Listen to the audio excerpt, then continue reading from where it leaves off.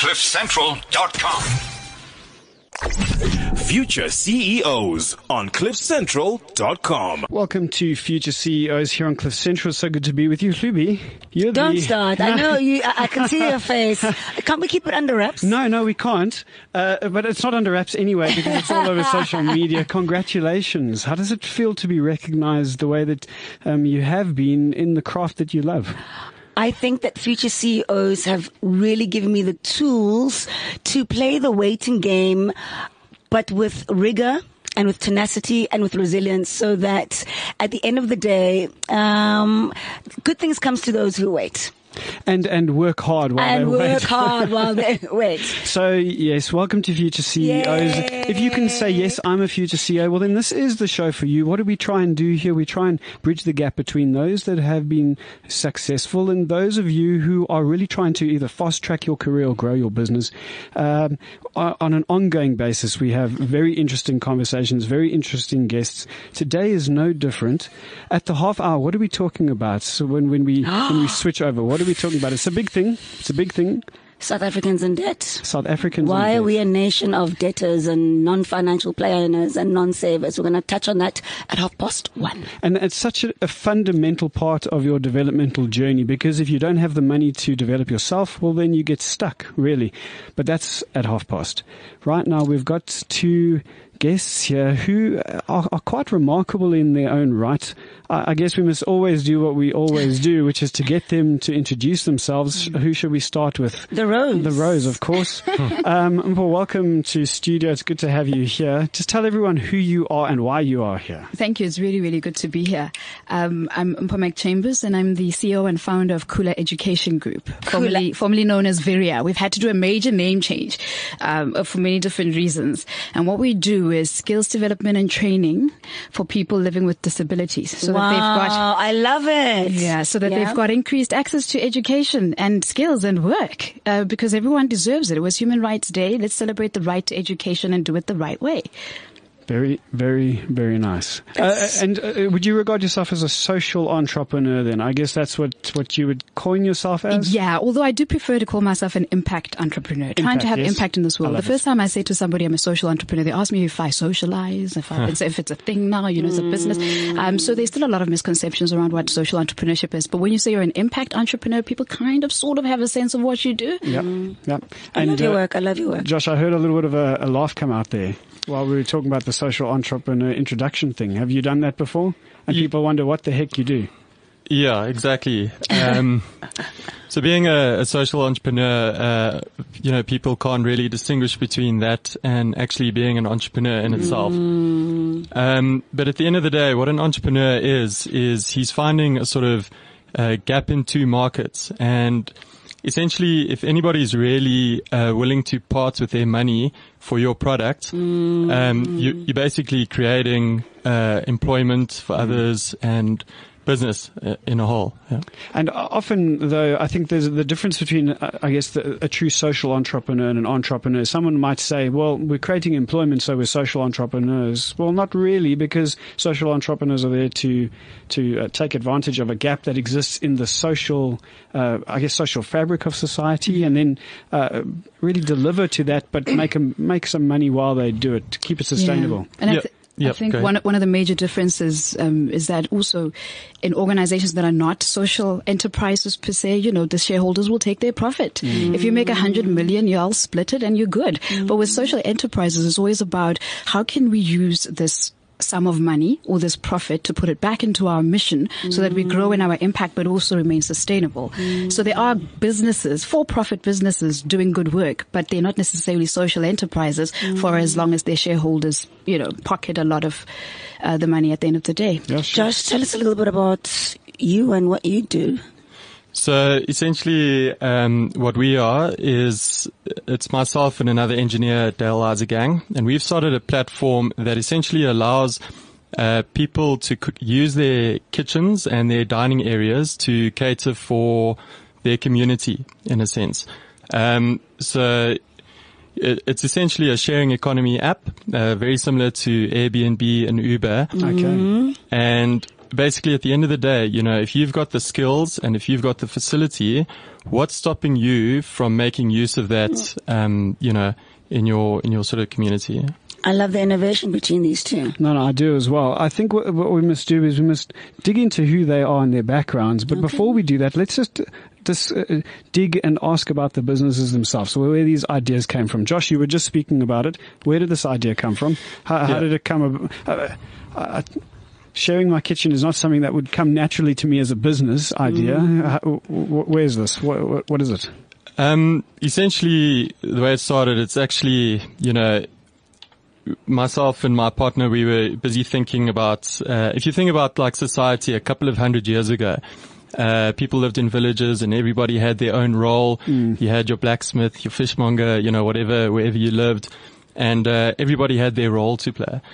And then came the Industrial Revolution, where things got very centralized. A lot of barriers were built, and a lot of wealth became sort of created in monopolies or oligarchies, if you will, which kind of left the little guy sort of in a very difficult situation. Yeah, so at the mercy of these systems. Exactly, yeah. But what we're seeing now with the advent of technology, it's really helping to break down those barriers. You've got Uber, where if you've got a car and a license, you can essentially drive somebody around for money. You've got Airbnb, where if you've got a home and a spare room, you can basically rent that out to other people. And then, essentially what we were thinking is, what happens if you have a kitchen and can cook?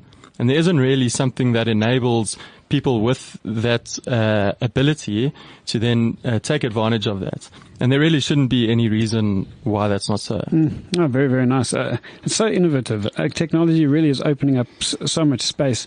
Paul, you're in the training space. Right. Disabilities. Where did this come from?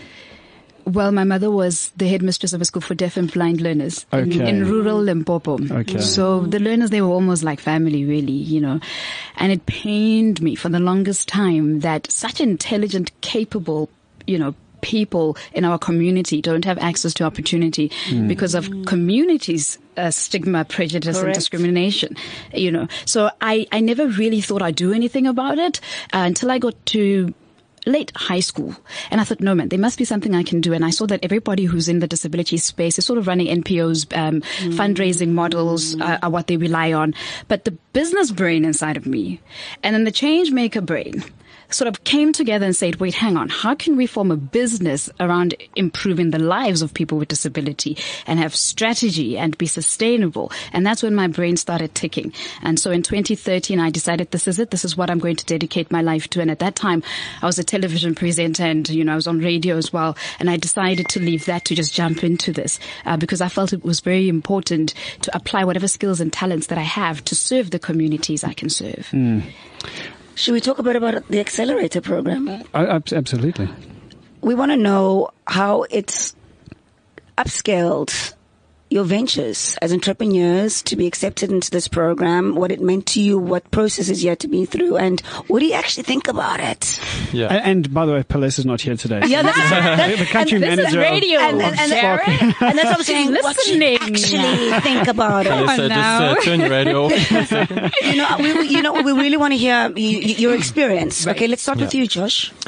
I thought overall it was a really excellent experience. Essentially for the whole week, you're having the fundamentals of your idea challenged, and it really seems to give you perspective. You come out different, think about the business completely different at the end of the week, especially having such brilliant other entrepreneurs sitting with you. Yeah, exactly the point. I'm sorry to interject. We went to a Spark kind of same setup last year. Demo day. The demo day. And the entrepreneurs that were there, Josh and Paul, were on such a high caliber, young, but across all South African board, all social parts of life, but their ideas, and they were so prophetic about what they believed in. So I can imagine, I would have loved to have seen the other people that were in your group, actually. It would have been very interesting. Continue, sir. And having their sort of feedback during the whole week, really helped a lot. And so, like I said, gave you a lot of perspective. And also the course is very practical. You can easily go online and learn a whole lot of fundamentals like lifetime value, and users and all that kind of stuff. Whereas in this course, Palesa and Aaron are teaching you how to network, how to go walk up to people, investors, all that kind of stuff, start a conversation. And there was, like they say, an MBA in a day where they do actually go through all the sort of technicalities and that. So it's really good. How was it for you? I just hold on that point. Yeah. I'm trying to find something that was sent to me this morning. It was a lovely quote. Here it is. Understanding is deeper than knowledge. And that's what I think I heard you just said. They take you through a process of understanding more than just this process of gaining or gleaning knowledge. And understanding is the application of knowledge. And sometimes the failed application of knowledge and then the reapplication of that knowledge again. Yeah. Well, you know what? For me, the Spark Accelerator literally changed my life and my business. I say that because I was stuck in a rut. I didn't know if I could continue doing this. I considered going back to TV. I really just didn't know what to do. And the resources are there online to help you as an entrepreneur, but you do need that camaraderie. You do need the association of great minds who believe in what you do. And that's what the accelerator was to me. Look, the information you get in a week, you can get anywhere.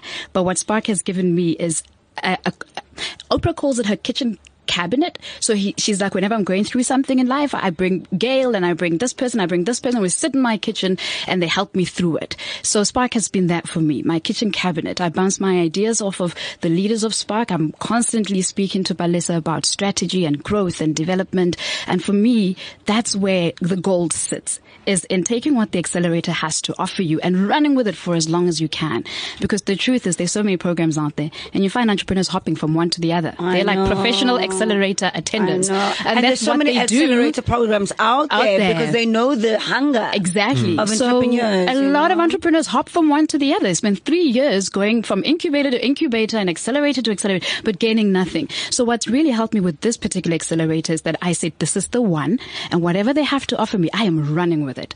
Full speed. Even if I don't think I need it, I need to revisit what my needs are and take from Spark what I can. And so they've really turned my business around by giving me such a platform. You know what I love about accelerators, about incubators as well, is the fact that they challenge your thinking on an ongoing basis. And too many of us, we don't like to be challenged. We think, I don't know, is it a pride thing? Is it an ego thing? But we want to be right instead of we want to be successful. We want to justify our existence instead of living in truth. Right. It's a very interesting world. That's really hit me hard in my journey. I'm only now starting to learn that.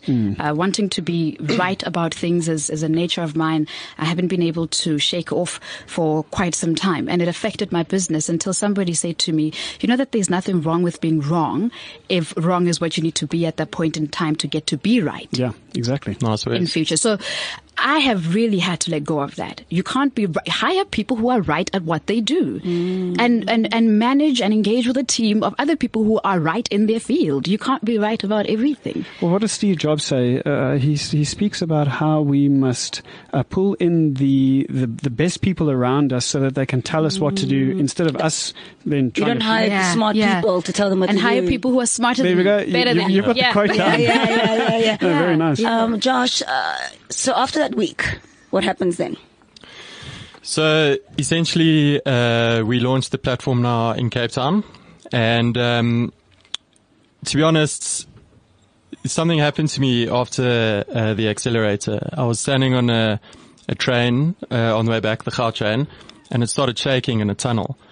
And that combined with speaking to a lady after we did our pitches and that kind of stuff. And she's like, great concept, all that kind of stuff, but your home cooked food, what happens if she uses her hands? And she literally shivered. So I was like, okay. And I was thinking about that. And then on the train, I was a little bit worried. This thing's shaking. And then everybody else was very relaxed on their phones and that kind of stuff. And with anything, if it's different, the reason people aren't scared on the train is because trains have been around for hundreds of years. Yeah. Anything that's different, people become scared of it. And, there's always like the sort of quality thing in the back of the mind with home cooked cooking. But you go home, or you go to a friend's place, and you sit down and they make you dinner. You don't say to them, "Sorry, can I just see your health and hygiene certificate quickly?" Yeah.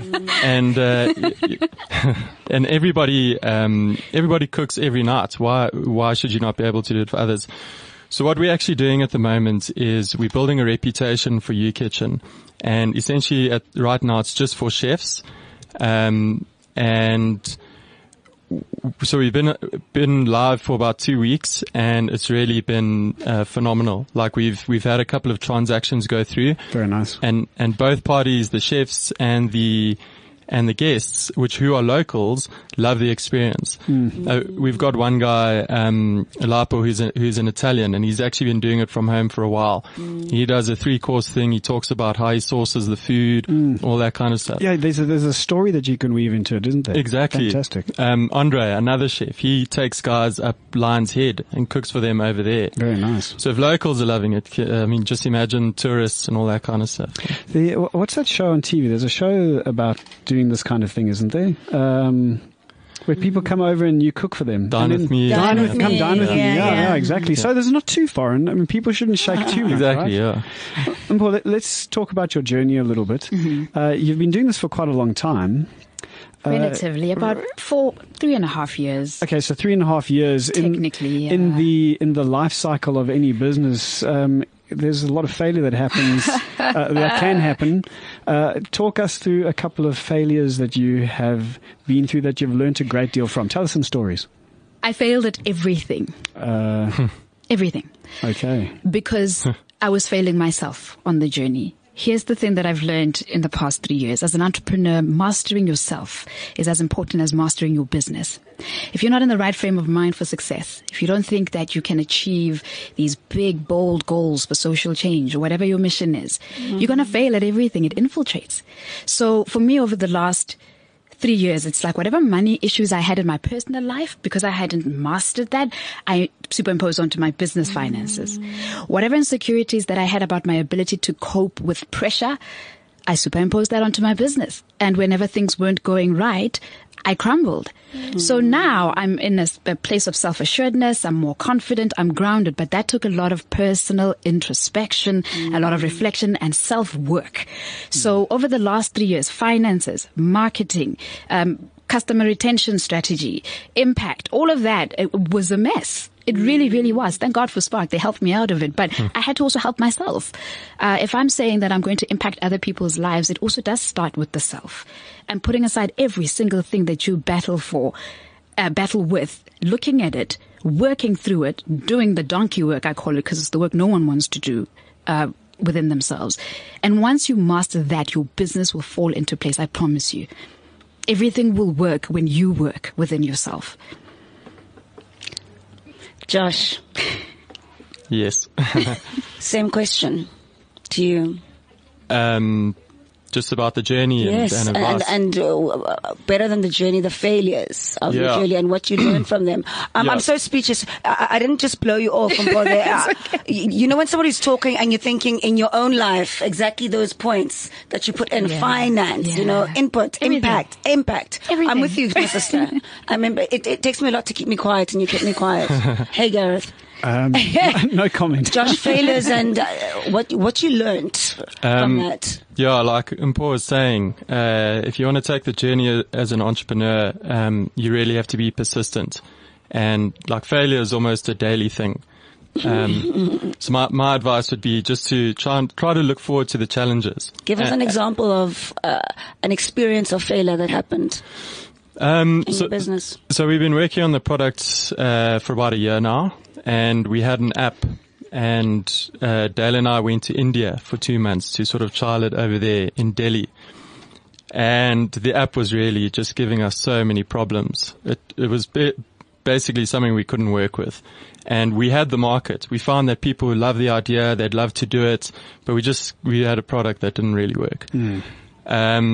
So we worked on that and then persisted, and now we've got a whole new product. It's a website that works on mobile as well. And it's just opened up to a whole new audience, and it works well. Imagine going all the way to another country, to India, discovering actually, this doesn't, it's non-functional, and then having to try and pull back or come back from that. There is a certain value in being able to have a partner along with you, isn't there? 100%. Yeah. Talk us through that a little. That I'd say that's pretty vital. Especially one that's as passionate as you are. So, in those sort of times, it's very easy to live inside your head and sort of dig a ditch and whatever. But if you've got somebody to bounce off, to pull you out. Exactly. Yeah. And that's, that I'd say is pretty essential. And they say statistically, all the successful sort of startups do have co-founders. Yeah. Another thing I learned, I don't have a co-founder, but now I'm co-founding, if that's a word, projects with other people. And that has strengthened my business. And not every partnership's going to work out. Not everyone's going to be a perfect co-founder of an idea, a project, or an organization. But keep searching. I think, actually one venture capitalist said in a talk that I was listening to, solo entrepreneurs are high risk. Because if we invest our money into your business and you get hit by a bus tomorrow, God forbid, who's taking over? Who is it now our responsibility to make sure our money is safe? Because you were the only one running this whole thing. So I'd definitely advise entrepreneurs out there, when you start something, please find a co-founder. Please. I wish I had. Yeah, I'd say hire firstly on passion. And then secondly on technical. If you can find a technical guy that's as passionate as you, then you've just hit oil. Yeah, exactly. Yeah, you can teach a skill, but you can't teach passion. Exactly, so if somebody's passionate, you can teach them anything thereafter. Yeah. And attitude. Yeah. Attitude is everything. Yeah. So just to, I think, put the spotlight once again on Spark. Tell us the best things, the best qualities of what Spark gave to you in your business. I'd say the perspective, not just the things that Pelesa and Aaron taught us, but just talking to the other entrepreneurs, going through their battles and all that kind of stuff and relating to them. And it keeps you inspired, in a sense. For lack of a better phrase, Spark really gave me balls. Love it. They gave me balls. Love it. I was wondering what that little bump is. They really, I tried to conceal it. That's the thing with these tight skirts, Josh. They gave me balls. Yeah. I walk into a room and I own it now because what a compliment. Sorry to jump in again about Oprah. Now you know where my obsession lies. Oprah said once, when you walk into a room, remember who you're walking in with. It's everybody that supports you. It's everybody that loves you. Actually, Maya Angelou said that. So when I walk into a room, whether it's a boardroom or it's an interview like today or I'm pitching, I remember everyone at Spark that's walking in with me. And that is irreplaceable. That you can't even put money to that. And so that's really what's turned things around for me, knowing that I walk into every single space that my business operates in with the whole of Spark behind me. See, I love what you're saying, but I have to introduce a but here. What is the difference between arrogance and confidence? So there's a massive difference. There is a massive and maybe we can wind down the conversation with this answer. So from both of you, please, Paul, what is the difference between arrogance and confidence? For me, the difference is again back to the attitude that you bring with you. So I'm confident that I can succeed in my business, but I'm not arrogant enough to think that I will never fail. So it's about knowing the extent to which you're also human and understanding that not everything that you do is necessarily of your own doing. Because once you get into the space of I am God, I control, I own, I'm the Lord over everything and I know it all and, no one can tell me anything. It's a dangerous space to be in. But confidence says, I know what I'm doing because of how far I've come. I know what I'm doing because I've put the work in. I trusted the process. But I also know that I'm human and I can fail. Very nice. Can you add to that? I'd say it's very difficult to distinguish between the two sometimes because when you become an entrepreneur, you have a lot of people telling you that it can't be done. Yeah. And that's almost like the definition of arrogance. It's just going against what everybody else says and saying, yes, it can be done. But I'd say it's vital to have confidence in what you're doing, especially at those times when a lot of people say when a lady shivers and says, what about the quality of the food and whatever? Yeah, you have to have a place that you can bounce back from. Yeah. No, I hear you. And Yeah. Sorry, just to add to that as well, because you do get people who tell you naysayers, but you also get people who puff you up a bit too much, and then you become arrogant. It's like, oh, you're doing such great work all the time. It's what you hear. So I think just as much as you don't listen to the naysayers, don't listen to everybody else who's also trying to puff up your arrogance. But there's also that fine line of knowing when to graciously accept a compliment. Yes. Yeah. Yes. That's so important. Yeah. In our line of work, because that doesn't come very often. And so when somebody, we hope, means it, it's coming from an authentic space. Yeah. And those are probably most likely our mentors. Yeah. Do you know what I mean? Yeah. And Josh? I'd say arrogance is pretty much when you decide to stop learning. Amen. Hallelujah. That's Love very nice. that. Yeah, that's Love that. And you know what? We have run out of time, so we're going to end on that. Arrogance is that point where you stop learning or wanting to learn. Very, very nice. Awesome.